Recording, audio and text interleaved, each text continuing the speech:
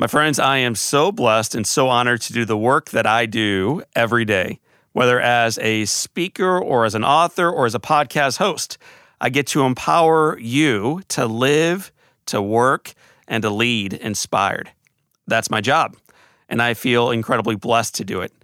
Over the past 12 years, I've grown from a single speech in front of 3 incredibly bored third-grade Girl Scouts to now influencing several million individuals around the world. Through that growth, I've been able to invite others to do this amazing, incredible, mission-centered work with me.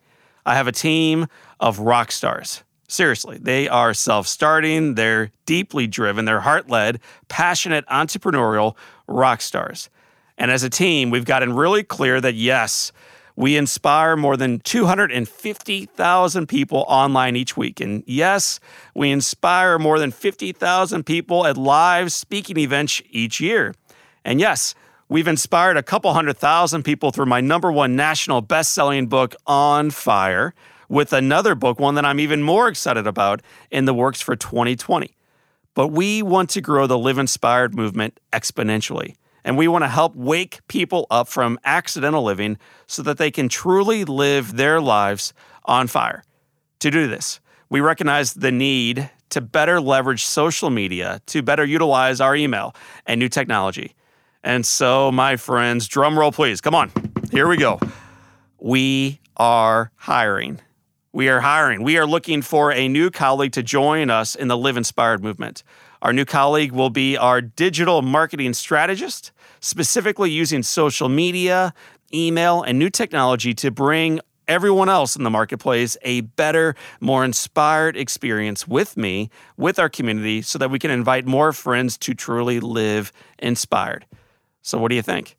Does this sound like it might be a great fit for you? Do you want to help us change the world one life at a time by using the best of your talents, your creativity, and your experiences to help inspire others? If you want to learn more or you know someone who might, get more information on my website at johnolearyinspires.com/careers. I'm going to read that one off one more time because I really want you and those that you know who have a mission, heart, and the ability and the desire to change the world to check this one out. johnolearyinspires.com/careers. Can't wait to hear from you. So my friends, let's go ahead and jump into today's Live Inspired podcast. Welcome to the Live Inspired podcast with John O'Leary. John is the #1 national best-selling author of the book On Fire. He's a world-class inspirational speaker, and he's the host of the Live Inspired podcast. John interviews extraordinary individuals on their life story so that you can wake up from accidental living and more fully live your life story. Here's your host, John O'Leary. Well, hello, my friends, and welcome to the Live Inspired podcast with John O'Leary. Never forget that a small group of thoughtful, committed citizens can change the world. Indeed, it is the only thing that ever has. Those are some of my favorite words from Margaret Mead. It is true for a small group of individuals, but I'm telling you this, and you're going to hear it loud and clear on today's podcast. It is also true for every individual life. That one person, thoughtful and committed, can in fact change the world. Our guest today is a living, and we will come back to that word in a moment, a living example of how true that is. On September 24th, 2000, Kevin Hines felt as though his life no longer had meaning. He took a bus from his home. He got off on the final stop, which was the Golden Gate Bridge in San Francisco, California. He walked to the highest point of the bridge, and after being ignored for more than an hour, he decided to end his life. Kevin went to the top rail. He let go with his hands, and he fell to his death. And then something remarkable happened. He found true life. My friends, this is the remarkable, tragic, redemptive, and ultimately life-giving story of Kevin Hines. Rare is his story, and yet, sadly, rare are the stories that we all write together. Our lives are not accidents. We are not here by chance. We are here with a divine appointment to serve, to lead, to impact, and ultimately, to fully live and abundantly lead, not only for ourselves, but also for those around us. Exhibit A of this is my friend Kevin Hines, who travels the world reminding individuals of the value of their life. And today, he is on the Live Inspired podcast to talk about the value of your life. My friends, I'm going to encourage you right now to buckle up. Open wide your hearts, your minds, your journal. Tell a friend. You're going to want to share this episode with those in your community because they are going to want to learn about this epic journey too. As I bring on our newest friend and a guy that I look up to, his name, Kevin Hines. Kevin, welcome to Live Inspired with John O'Leary. Thank you for having me, John. I really appreciate it. Well, man, as you just heard in the introduction, you are Exhibit A of Second Chances. Ever since I heard your story, I've been looking forward to the opportunity and the honor of bringing you on to our show. So, man, thank you for making time for our listeners, for our friends today to talk about an incredibly, incredibly important, life-giving topic. And before we really unpack what that topic is, tell our listeners a little bit about your life today. My life is it's beautiful. You know, it's beautiful and it's painful. I'm going through a lot of physical challenges right now, and my mental health. The diagnosis is bipolar disorder. It goes up and down, and I live with all of the symptoms I've ever had, including extreme paranoid delusion, hallucinations, auditory and visual, depression, mania. Of course, the mania goes into depression. You come up and you come down, and several other things. But I know how to cope with it. I know how to work around it. And I know how to defeat it one day at a time. And I can't do it alone. I have a team of people in my life that I call my personal protectors. And they keep me thriving every day just by their love, their compassion. You know, the number one on that list is my wife, Margaret. Number 2 is my father. Number 3 is my mother. And 4, 5, and 6 round out, you know, my best friends and closest colleagues and family members. And I've built this network over time of individuals that will not see me fail and fall alone, and they will catch me if I do. And that's really what defeating what they call mental illness really is. I call it brain pain, John. I call it like I have to defeat my brain pain every day, but I'm glad to because I get to be here, and I almost wasn't. And getting to be here, in my opinion, is one of the greatest privileges and gifts we have ever been given, in my opinion, next to my faith in God. And I'm not trying to push that on your audience, but I have that faith. I've had it my entire life. I lost my faith when I stood atop the Golden Gate Bridge walkway, ready to jump off to end my life. And I always tell people, you know, almost jokingly, I found it on the way down. But seriously, I've been given this amazing gift of something you talk about a lot, which is second chance. I've been given a second chance, and I cannot squander that. I have travel the world as often as I can, trying to share a story that inspires a spark in someone to do something with their life to make it change. And I believe you and I are people, we are conduits to people's change. Change is the wrong word. Transformation. You know, if we can tell a story that has these sticky memories in it, scientifically speaking, storytelling absolutely changes lives, transforms lives. If you're telling a story that ends in hope, light, and recovery from pain. If you can tell that kind of story and not just leave the person in pain, you are doing something that is really beautiful and that stays in the brain for the rest of their lives, depending upon how you tell that story. And that's my goal. My goal is to go out around the world and help other people thrive just as I'm doing right now, even inside the pain. Well, brother, we are going to be unpacking that story that you share and what led you to being able to articulate it as articulately, as passionately, as honestly as you do today. But there was a journey toward that. I'd like you to share with our listeners your origin story. You know, I think everybody's got a story. It's just frequently not the story we tell the world. And man, you have an epic story that led you to this discernment. Talk about your birth parents. Talk about Marcia and Martino. Marcia Silvera Prasad, next to my mom, Debbie Hines, who adopted me, the most beautiful woman I've ever known, and next to my wife, Margaret. Marcia, what I know of her is very little, but I do know that she loved my father, Martino, and they fell in love in the 1970s in San Francisco in the post-hippie era, and they were flower children. They were hippies. And the problem is they both had a diagnosed manic depression back then, which is what we today call bipolar, which is what I'm diagnosed with. But back then, they had no feasible legal income. They had no real job. They had no way out of poverty in their minds, and they had nobody to treat their manic depression, which I think they may have been in denial of. They ended up living with a secondary disease of substance use disorder, primary alcoholism, and serious drug use, illicit drugs. And although I wasn't born on drugs, I was born premature, and after my brother was born, they began doing drugs. And they couldn't take care of me and my brother as infants to the best of their ability.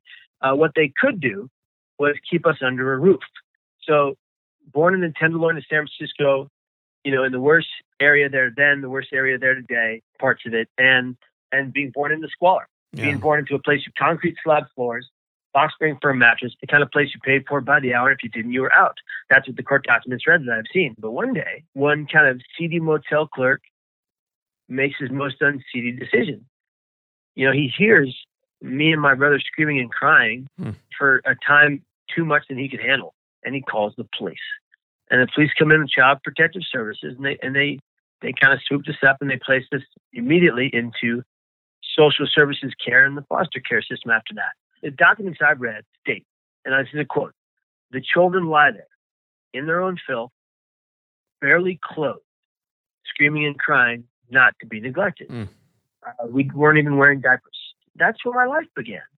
And me and my brother, when we were taken, would bounce around from home to home with the notion, the idea that we'd be adopted together. But of course, that didn't happen. We bounced around from home to home. We both got bronchitis, and he died. And I could tell you, John, that I've had people say to me as an adult, hey, Kevin, why does that matter? You were an infant. How did that affect you? And it's fascinating when someone doesn't recognize or hasn't been educated enough to understand that, I'm sure the first 3 to 9 months of any infant's life are the most crucial to their ability to connect, adapt, attach, and be okay, be well in any future. And the first 3 to 9 months of my life were hell. That caused, even back then as an infant, a severe detachment disorder, an abandonment issue that follows me until right now. I mean, let's just talk about the food I was fed in the first few months of my life. Kool-Aid, Coca-Cola, and sour milk was my initial diet. And one of the things I do as I travel around the world speaking is I wear a Deadpool hat and a Deadpool watch, and sometimes Deadpool socks and shoes, because I completely relate to that character from the Marvel Cinematic Universe and from the Marvel Comics universe, because he was born in pain. His superhero ability was born in pain, and I believe so was I. And so growing up in my first few months in foster care, obviously was very difficult on my body, difficult on my small infant mind. And the sad part was that my brother died. And the good part is I got transferred to a different foster home where one day in walked Debbie Hines. This angel of a woman walks in, but she wasn't even looking for a little boy. She was very specifically looking for a little girl to take home to be the sister of Elizabeth Catherine, the girl she and Patrick had already taken in. They wanted to give Elizabeth the sister, but the first thing she saw on the carpeted floor was me. And as she says in her journal in those days, that was the moment she fell in love. And she said to Patrick, "Should we take him in?" He said yes. And they took me in and made me their foster child. And then it was a long process because Patrick and Deborah had to fight a 2-year court hearing battle between Marcia and Martino for custody of me. My birth parents loved me.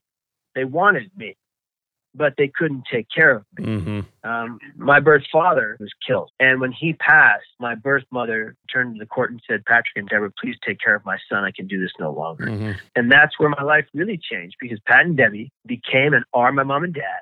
They were the best parents a kid could ever have compared to what was lurking in my potential future had I not been adopted by them. And of course, as any parent who's not a superhero, they have flaws, but they are two of my favorite people in the world. And they initially saved my life, and they saved 2 other lives. They could have had natural born children, but they opted to take in 3 kids from 3 separate families and make this beautiful melting pot of a family. And even though we are a broken family in the sense that they were divorced, we're still very much a beautiful family and very much lucky to be who we are, where we are. And it was because, John, of their hard work that we had amazing childhoods, beautiful adolescence, and a great extended family that love us unconditionally. So we've been very blessed in that way. We could spend more than an hour just talking about Deb and her optimism, and Patrick and his pragmatic side, and what they did together growing up, and all these children that they helped raise and love and guide forward. But you brought up the word adolescence. And I think in some regards, that's another inflection point along your journey, Kevin. your life is going pretty solid, man. You're an active kid. You're a good-looking kid. You're a bright kid. You're on the football team. And then things start to change, adolescence. When did you begin to recognize that your life was getting sideways? It was 17 years of age. I started to become very erratic. I started to act unlike myself. I started to rapidly speak. I started to yell at my mom, screaming at her at the top of my lungs, calling her names, punching holes in the drywall. And I remember she had me remove the door to my own room so she could see me at all times. And I was very unwell. And then I remember being in a show. I was a theater kid, and it was on that stage in front of 1,200 people. I had a complete mental breakdown. I was in the middle of a scene. I ran off stage, ran to the lobby, and John Fennell, the theater director, who was one of my heroes and really a second father figure to me, also the second person next to my birth mother who died by suicide, eventually called my mom because I could not speak. I could not make a sentence. And so he called my mom and she picked me up. And very soon thereafter, I would see my very first psychiatrist, who was a character himself, but and he would be the third person I would lose to suicide. Oh, gosh. That I became very close to. And,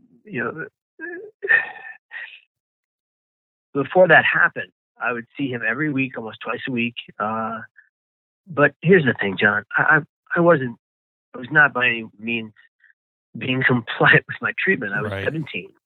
I wanted to party on the weekends with my friends, and that's what I did. I binge drank until blackout at least 5 times while on psychotropic medications, which really could have been very dangerous. I'm lucky, I didn't have a stroke or die. And I ended up finding or trying to find recovery for the next decade and a half. I go from 17 to 18. Mom kicks me out at 18, go to live with my father at 18, live with my father for the next, I think, 15 years. And in those 15 years, it was hell.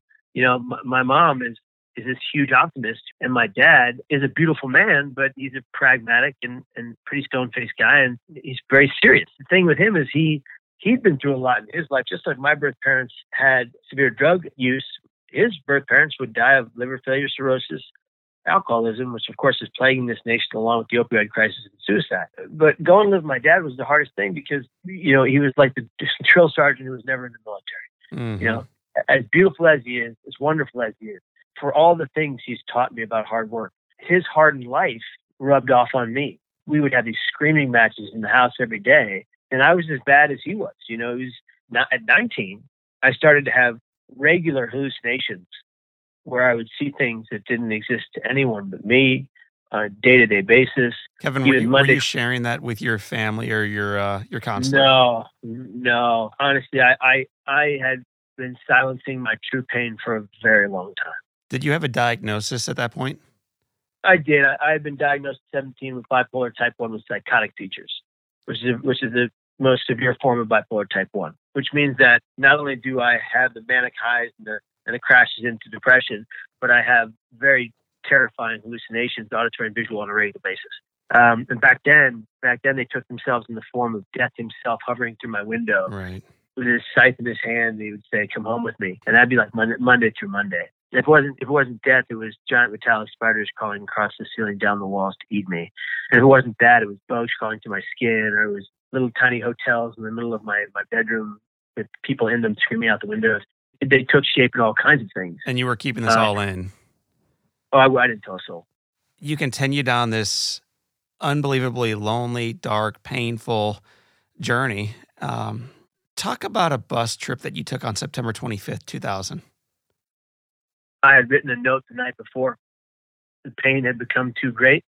The weight of it on my shoulders was too heavy, and I couldn't bear the brunt of it anymore. So on the 24th, I wrote a note to my family and friends and my girlfriend at the time. And then I put that note in my shoulder bag. On the 25th, I eventually left to the bridge, the Golden Gate. My understanding was that you would die on impact, which is not true. There are tens of ways people die off the Golden Gate Bridge, and most of them are very slow and violent. But people don't know that. They think it's an instant situation. It's not. And so I get on a bus. I sit in the very back row in the middle seat, and I begin to cry. And first, a few tears, soft tears, and then moderate, and then just these waterfalls flowing, and me kind of absolutely visibly losing it. And I had made a pact with myself that if one person on that bus says something to the effect of, "Hey, kid, are you okay? Brother, is something wrong, or can I help you?" I had told myself, if one person does it, I will tell them everything, and beg them to save me. I could not verbalize it myself. One person to my left says something. He points at me with his thumb while looking to the guy to his left and says, "What the hell's wrong with that kid?" Literally with a smile on his face, which was heartbreaking, like I didn't matter. And I already felt worthless. I already felt less than. I already believed I had no value. I already thought my family wanted me gone and dead forever, which doesn't make any sense logically, but that's what perceived burdensomeness is in suicidal ideation. And we get to Golden Gate Bridge parking lot and 100 people deboard. And I sit there crying, just hoping beyond all hope and prayer that the driver will see my pain and say something nice. And he turns to me and he goes, "Hey kid, come on, get off the bus. I got to go." And, oh man, that hit me like a right hook from Tyson, And I walk up to him. I look him dead in the eye. And he just motions for me with his arm to get off the bus. And so I get off the bus and I walk the Golden Gate for 40 minutes crying like a big baby, just bawling. And I find a particular light rail, and I'm ready. This is it. This is where I go. And I'm really at this time still struggling. I'm like, "Kevin, don't do this. Kevin, call anybody. Yell out to anybody. Say something to somebody. Kevin, do not do this. You don't have to die this way." And that's when a woman from my left approached me. She had blonde curly hair and these big sunglasses. And she says, as she pulls out a digital camera, "Will you take my picture?" And internally I had to almost laugh like, "Lady, come on. This is really bad timing." Right. I take her picture. She stands in front of me where I am going to end my life and poses 5 times. And I used to be very upset at this. And then someone informed me, "Kevin, wait a minute. She was literally the only person to try to engage with you and interact with you in a positive way. Smiled, asked you to take a picture, beautiful woman. She was trying to show you something beautiful." And then my friend said, "You missed it. You could have told her right there what you were thinking. She engaged you. That's what you wanted. You missed it." And I believe that's accurate. I believe she really was trying to help me in her own way. I believe there was a language barrier, and she was trying to show me something wonderful and take me out of myself, but it didn't work. And you say that now, but back then you felt something very different. I felt something very different then. Of course, hindsight is 20/20, but I do agree with what my friend said that I did miss something there. And she walked away and took her camera and walked away. And I walked back to the traffic railing. I said, "Absolutely nobody cares," which was a lie, because depression, suicidal ideation, mental illness, brain pain, substance use, eating disorders, they're all the greatest liars we know. They're the greatest liars we know. And they can defeat us if we allow them to. So at that moment, the voice in my head that I've been hearing all bus ride and all the night before, screaming in my head, just screaming, "You must die, jump now." At that point when I said nobody cares, it was the loudest it had ever been, bellowing in my head, "Jump now," and then I did. But it was really the millisecond that my hands left that rail. It was an instant regret for my actions, and I had this feeling as I fell that I just made the greatest mistake of my life, and it was too late. And I'm preparing, in a sense, in those 4 seconds of that fall for death. Take us back to that moment, man. You say goodbye to your new blonde friend. She's got her digital camera back. She's walking away. Everybody else walking past. The traffic is cruising past. The breeze is in your face, and your life is about to end. What is that moment even like as you leap, as you get ready to grab that rail and push yourself over? Like, what are you thinking before you let go and have that regret? But before that happens. It was only those 2 things. It was only absolutely nobody cares. The second thing in my head was jump now. That was it. It was that voice in my head, that internal me that hated me, that self-loathing that decided on its own that I had to die. There was this duality. And that's why bipolar disorder has its name. It's you have this dual internal conflict inside you. And I'd had that conflict. Most people don't know this. I had that conflict since I was a child. Right. I remember I'd be laying in bed and I'd have He-Man and Cringer the tiger and Skeletor and his purple lion. Right. And they would be always fighting each other. And it was interesting as a child, as I look back now, Skeletor always won. Mm. And I think about that sometimes. Like, no matter what bad or good guy character I had in my hand, whether it was Megatron and Optimus Prime or He-Man and Skeletor, the bad guy always won. Always, without fail. Well, on this date, as you are ready to leap, Skeletor is about to win. and you have this regret as you're free falling, as I understand, 4 seconds of free fall, 220 feet, 25 stories, approaching 75 miles per hour. Yeah. Yeah. In those 4 seconds, the thoughts in my mind were, what have I just done? I don't want to die. God, please save me. And then I hit the water. Do you remember that moment when you hit the water? I remember it vividly. I went down 70 feet and I opened my eyes and I'm like, whoa, I thought you did. And then I'm alive and now I'm drowning. And I didn't want to drown. And that's it. That's the illogical, irrational process of suicidal ideation. I jumped into a giant body of water, but I didn't want to drown. And that idea that I didn't think about that because of the nature of suicidal ideation. And so I'm frantically swimming in any direction, but I'm going down. My ears are ringing. My eyes are bulging out of my head. I know I'm going down. Now I recognize that. I shoot for the surface. I shoot for the opposite direction. I cannot feel my legs. Now, I don't know if they're mobile. I just know I couldn't feel them. I swim to the surface, feeling like I'm only using my arms. And I get to this lit circle of water above me, and I think I'm not going to make it. This is where I die. I'm convulsing. I'm running out of air. I feel like this is it. Make my terms with the heavens above, and here we go. And then something pops inside me like, Kevin, you can't die here. You die here, Kevin, nobody will ever know you didn't want to. No one will ever know you knew that you made a mistake. And I broke the surface. I bobbed up and down the water, took a breath of air, and I did the only thing I've had control over since I was in kindergarten. I prayed, God, please save me. I don't want to die. I made a mistake. On repeat.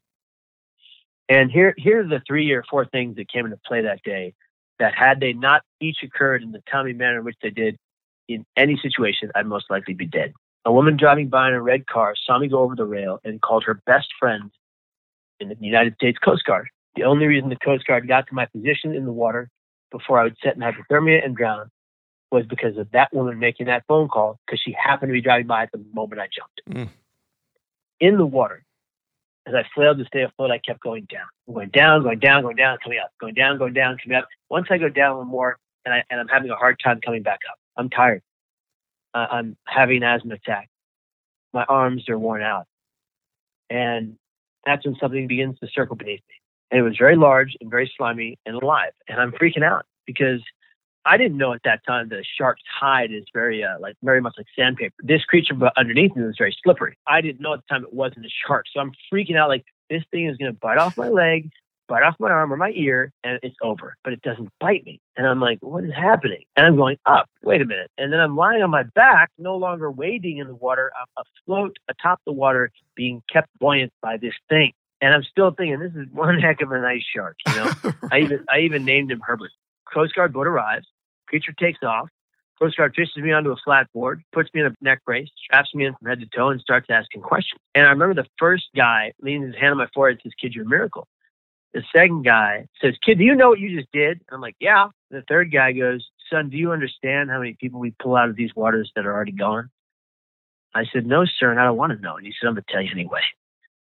He said, "Young man, this unit alone has pulled 57 dead bodies from these waters and one live one."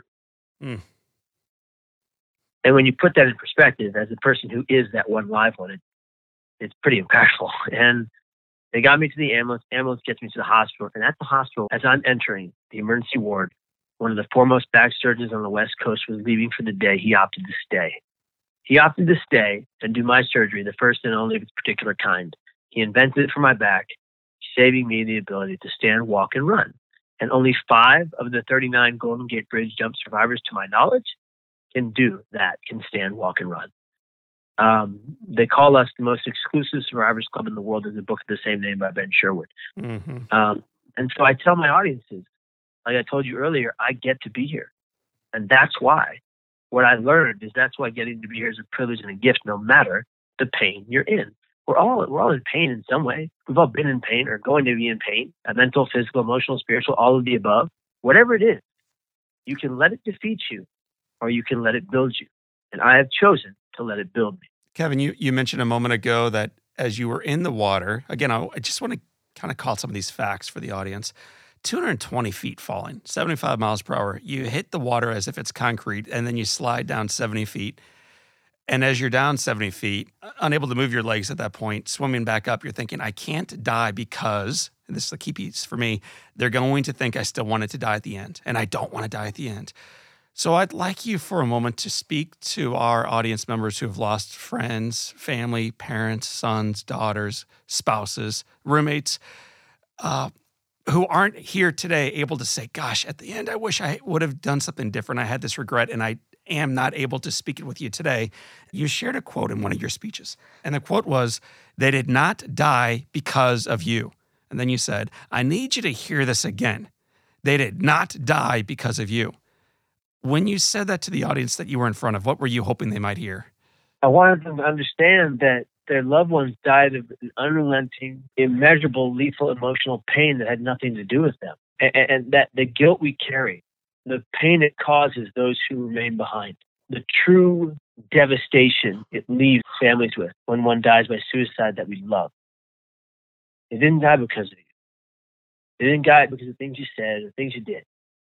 They died because of an internal brain pain that most likely had nothing to do with you. And I want them to take that away and understand that they are still good people and that they're 1,000 times greater than the worst thing they've ever done. And even if they had a hard life with the person that they lost, it's still not their fault. That's too much for anyone to bear. That's too heavy. And that's why we have family members who take their lives after someone takes theirs. And it's, and friends and loved ones. And there's a positive and there's a negative ripple effect from suicide. The positive ripple effect, not from the death of suicide, but the positive ripple effect from people advocating for prevention is that we have the ability as human beings to reach those in despair and bring them back to safety through hard work with that person. The negative ripple effects of suicide, of course, are when you lose someone you love and then you feel so guilty that you attempt to die by your own hand. You call that the ripple effect of suicide. Yeah, and you talk about it just being chronic in your own walk, now that you are really expert in this field. How do we begin to move beyond that ripple effect of a suicide when it's already part of our story? Well, I think the only way to positively move on is to grieve together without blame and without guilt. As in, families need to sit down at the dinner table. Families need to celebrate that person's birthday, the day they were born and brought into this world without that pain, right? So if you celebrate that birthday and you're only allowed on that day to talk about the good times, heck, forget the birthday. Do it every day. Do it every day you need to. Bring people together that love that person as much as you do. Don't blame them. Don't guilt them. Don't blame it on the girlfriend who dumped him. Don't blame it on the boyfriend who left him. Don't blame it on the husband that got a divorce from him. Don't blame it on the child who was very difficult in behavior. Don't blame it on anything but the brain and its ability to override our natural, rational behavior. Don't blame. Don't hold guilt. Just sit down together and talk about the good times. The last smile. The last time you heard them laugh. The last warm embrace they gave you. That gives us solace. And the way you move forward throughout the pain, and I never say people can move on. We can never move on from a suicide. I have lost 8 people I know. We can never move on. But we can move forward through the pain and find the hope at the end of the day if we just work hard enough. Kevin, for me, in the emergency room, when I came in, one of the very first conversations I remember having was first with my father and then with my mother. And what I've read about you is you remember well also the conversation you had with your dad. Take us back to that. Take us back to that day where Dad shows back up. He gets there first because he speeds. And this is a man who I don't remember ever seeing cry for any reason. Not a death in the family, nothing. The man was, he wasn't like he was ice cold. He was just tough from his upbringing. He walks into my room and he puts his hand on my forehead. And he says, "Kevin, you're going to be okay. I promise you." And the hard part was that when he walked in, before he put his hand on my forehead, he stood at the foot of my bed. And I watched the man I never see cry have waterfalls pour from his eye. Because he did not believe when the nurse called him and told him I was alive. He did not believe she was telling him the truth. He believed, as a 4th-generation Sunset San Franciscan Irishman, that there's no way his son survived a jump off the Golden Gate Bridge. He is preparing the entire drive to walk into a room and see me in a body bag. And so he walks in, and there I am alive. I look up at him. I'm on a breathing tube, and he just bawls. And he comes over and says, Kevin, you're going to be okay, I promise. And I never let that go. Now, my mom walked in as the most optimistic woman in person I've met in my entire life. This is a woman who can find light at the end of every tunnel, no matter how dark it is. She walks in smiling from ear to ear and goes, oh, honey, I guess God wanted you to win that Oscar. And she's smiling. And, it's what I needed. I needed that right then. It was beautiful because it was her. It was her nature. I remember saying to her, after I got to the house, Mom, I did high school in theater. You need to calm down. Right. And I remember she would say to me on a regular basis, okay, when you get there, I want to be your +1 at the Oscars. I'm like, okay, Mom, it's not going to happen. And then my brother walked in and sobered me up a little bit because he leans in and he was enraged. Yeah. And he looks at me and he's 13 and he goes, how could you do this to us? We love you.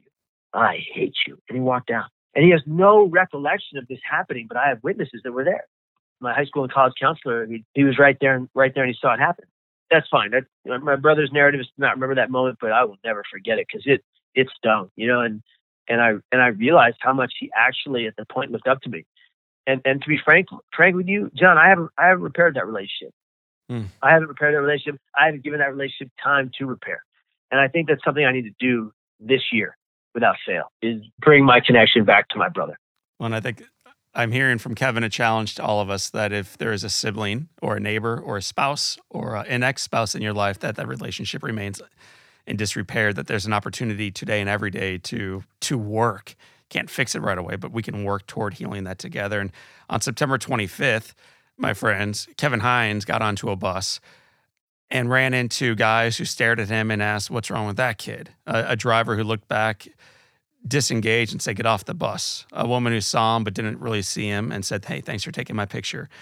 And we can be those people if we want in life. We can be those folks who are disengaged and unaware, but we can also be that woman driving by who sees what's happening and makes the phone call. We can be also like Herbert the shark, who is actually one of... It was a sea lion. And a man wrote a letter into a TV show and said that the sea lion absolutely kept me afloat and until the Coast Guard boat neared behind me. The miraculous true story of the sea lion who keeps this human being that did not want to be alive, that now desperately wants to be alive. We can be like that for someone else. And we can also be a challenge. And I understand as you're recovering, you're in a psychiatric unit at this point, a friar walks in and says, what you in for, kid? Do you remember what happens from there? Yeah, I said, I put it on my back brace holding my cane. I said, brother, I jumped off the Golden Gate Bridge. He goes, yeah, and I'm the Pope. And he's in my film Suicide: The Ripple Effect, which is going to be released now on iTunes pretty soon, and that's going to be really exciting because it's going to help more people. We've had 300 people come to that film, like physically enter the film, watch the film, come out and say that film saved my life. Yeah, 300 people. It's been seen by 250,000 people around the world in 20 countries, and that is amazing. And it's a film that we wanted to make a film about suicide prevention and suicide, the ripple effect in both ways. But we wanted to do it in a way that left people with hope in their hearts and the ability to move forward. And the first screening we ever did at the Louisiana Film Festival, an entire group of war veterans walked right behind me, grabbed me by the shoulders, turned me around and said, this film speaks for us. And as we traveled with the film around the world, we found nurses associations, doctors, school psychologists, school counselors, students themselves, and an array of other kinds of people that said, this film speaks for all of us, even those who lost their loved ones to suicide, right, which is very hard to do. For me, it's been a rough and tangled web in a road, but here I am, and I'm so grateful for my existence. And I often tell people, think of what you would have missed if you died by your hands. And let me tell you what I would have missed. I would have missed meeting the love of my life, Margaret Hines, becoming her husband, her becoming my wife. I would have missed my best man, my dad being the best man at my wedding. I would have missed the birth of my two godchildren, which I'm so glad I'm still alive to see that and watch them grow and be a part of their lives. So all these things and thousands of more things over the last almost 20 years living with this disease, I would have missed these beautiful moments and even some of the tough moments which shaped me, which I allowed to build me instead of defeat me, which I think is the message I want to leave with your audience, is that there's two options here. You can go down two roads. You can become suicidal, and then you can attempt or pass away. Or you can recognize that all of us, every last one of us, are going to die. We are mortals. We just need to give life time to do the hard work, to find that transformation, to find light at the end of that tunnel, to always survive the pain, no matter the pain.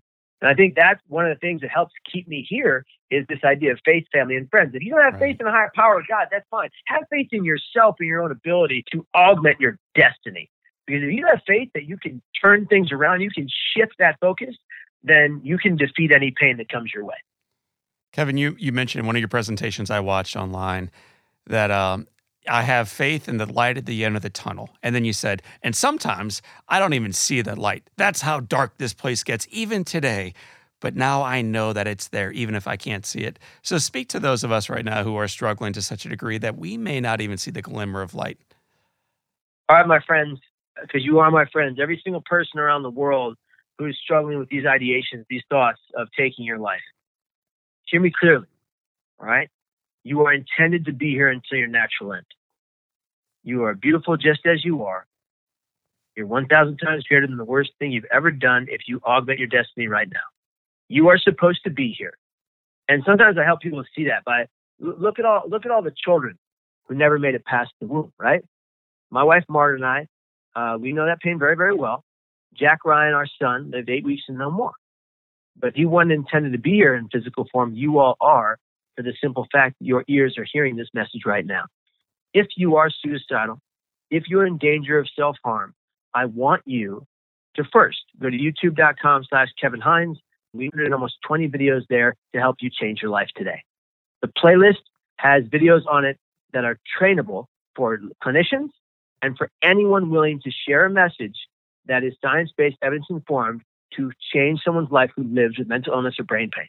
That said, if you are in crisis right now, I want you to text CNQR to 74174. And I'll say it again. Text CNQR to 74174. That's courage to talk about your mental health. Normalize the conversation. Ask the direct question to somebody in pain. Are you suicidal? And have you made a plan in a calm, cool, non-judgmental way? And recovery is the art because we are living proof. It stands for conquer your pain. And if you don't like texting, 1-800-273-8255 is the National Suicide Prevention Lifeline, +1 for military service men, women, and individuals, veterans, or folks that are currently serving. And I know this sounds cliche, John, but there are people that really, really do care, but we need more of them. We need every single person hearing this message who is not suicidal to look out for those who may be. And sometimes, my friends, you are not going to see the signs. Sometimes they're as good at silencing their pain as I was. So you have to walk up to people who look like they're fine sometimes and say, hey, if you're going through anything and you want to talk about it, I'm here. You have to look at your colleagues who might not visibly show the pain and say, hey, have you been hurting lately? I'm just curious because I care. Oftentimes, all people need is A, time to rethink it and become rational, and B, someone to put their arm over their shoulder and say, no matter what you're going through, even if you're not willing to talk about it right now, I got your back. I'm here for you. And whatever you need, I'll be there. Kevin Hines, I feel like I'm about the most motivated guy I know. I love running. I love hopping on planes. I love speaking and sharing messages of life. And yet I pale. I pale in comparison to when I look at you and the work that you're doing and the travel that you do. So the question as we get ready to wrap up this conversation is, what is it today that inspires you, looking backward, to be on the road 300 days a year for 3 consecutive years? What inspires you to say yes to podcasts like this? What inspires you yourself when there is no glimmer of hope, when there is no light at the end of the tunnel, to get back out of bed, to get back into life, and to make a difference for those around you? Like, what's your guiding light today? My inspirations are basically 5-fold, okay? My faith in God, that this life is a gift, number 1. Number 2 is my father, Patrick Hines, and my wife, Margaret Hines, because they give me more hope than anybody in this world. 3, 4, and 5 are in this order. Dwayne Johnson, as we know him, The Rock, helped save my life before I jumped off the Golden Gate Bridge. When I read his book and his struggles and depression after he lost his spot on his team and after he had to go play for TFL, when he had $7 in his pocket, and he turned his life around from a kid who was always arrested, getting in trouble, got kicked off the island, got evicted, and look where he is today. The most bankable, biggest movie star the world has ever seen because of hard work. As he always talks about, it's all about being a project and putting in the work with your own 2 hands. And that resonated with my father's message, right? And my dad would bring me that book to every psych ward stay, right? And I would just read the highlighted passage about surviving depression through faith. He has always inspired me. When he gets in the gym at 4:30 in the morning, I may not be there at 4:30, but I'm there at 6 o'clock and I'm getting it done. And his inspiration has carried me for a long way. And his readings and the articles about him, I'm not a fan of Dwayne Johnson.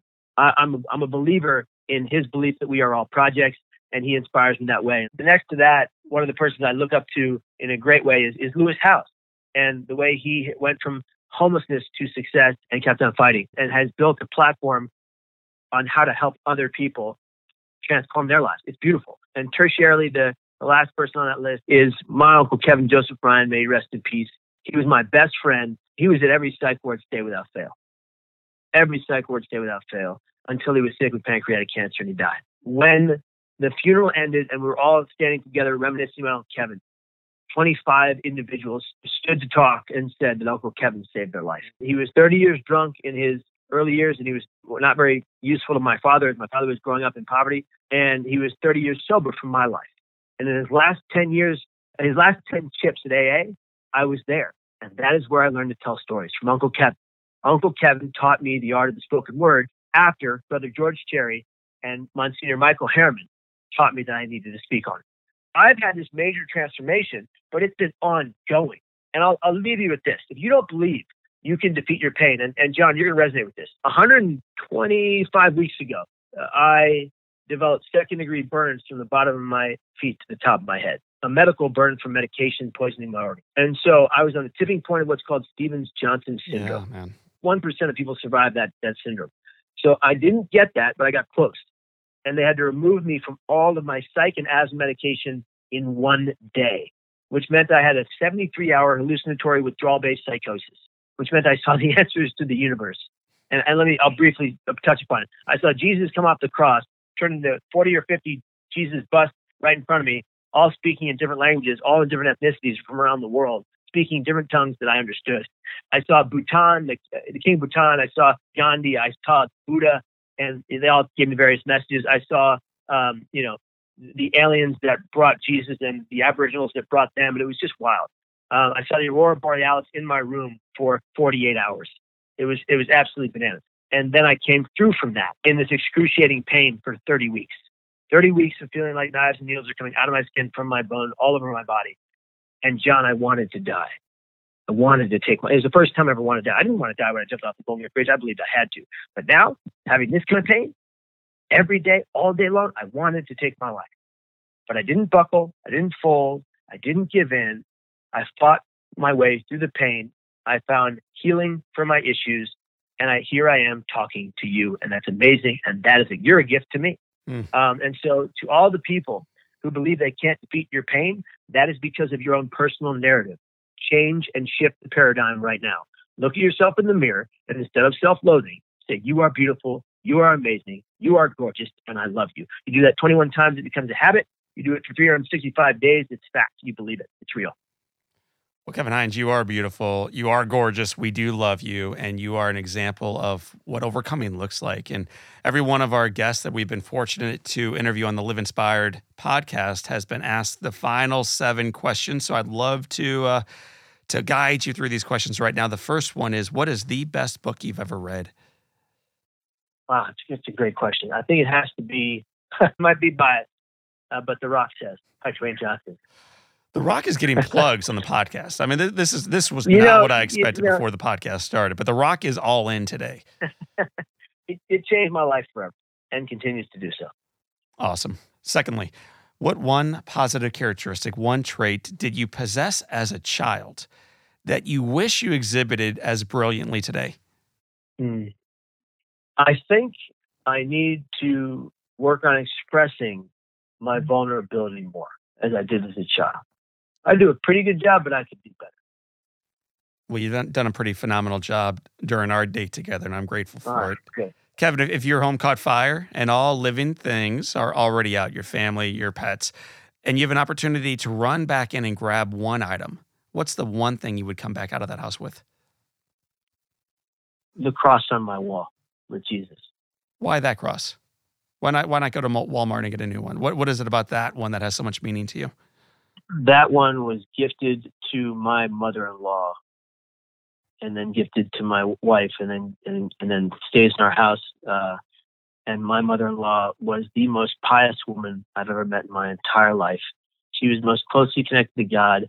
Mother Teresa asked to see her when she worked with her, doing work for the poor. This woman has a direct line to all that is holy. And she's passed of lung cancer and brain cancer, and we miss her every day. But she was a powerfully beautiful woman. Beautiful. Thank you for that. And if you could sit on a bench overlooking a beach on a gorgeous day and have a long conversation with anybody living or dead, Kevin, who do you want to have a conversation with? A young Jesus. Wow. What would you ask a young Jesus? What's the first question out of your mouth? Thank you. That's not a question mark. It's a period. And what do you think he says? What do you think he says in response? I think he's like Batman. He goes, "You never have to thank me." What's the best advice that you've ever received? Twofold, from my mom and from my dad. My mom taught me to be kind, compassionate, loving, caring, empathetic, and non-judgmental to every person I ever come into contact with, no matter their behavior toward me. And my dad taught me hard work because nothing good ever came without it. Those are the two best lessons I've ever learned. What would you tell your 20-year-old self? Before or after the jump? Jump was 19. You jumped, so this is right afterwards. You got this on lockdown. Keep moving forward. I like that. You got this on lockdown. Keep moving forward. Kevin Hines, it has been said that all great people can have their lives summed up in one sentence. How would you like your one life to read? Kevin Hines survived the pain, in spite of the pain, despite of the pain, to thrive today so he can have the ability to just try to help other people. Kevin Hines has indeed survived the pain, and in spite of the pain, despite the pain, has swum up the 70 feet, has reached his hand forward for help, is now reaching his hand out to the rest of us, and is an awesome example, not only of how difficult life is, but how beautiful life continues to be. So, Kevin, I want to thank you for accepting your second chance at life. John, thank you for having me on the show. I greatly appreciate it. And I want to say that if anybody, once again, needs any resources from me, you can reach me at youtube.com/Kevin Hines. I always respond to those particular messages as soon as humanly possible. It's the easiest way for me to respond to you right now. And if you're in pain, watch those videos because they will help you, and they're free. My friends, that is Kevin Hines sharing an invaluable message on overcoming, on possibility, on hope, and on life. I am John O'Leary, and this is your day. Soak it up, enjoy it, savor it, and live inspired.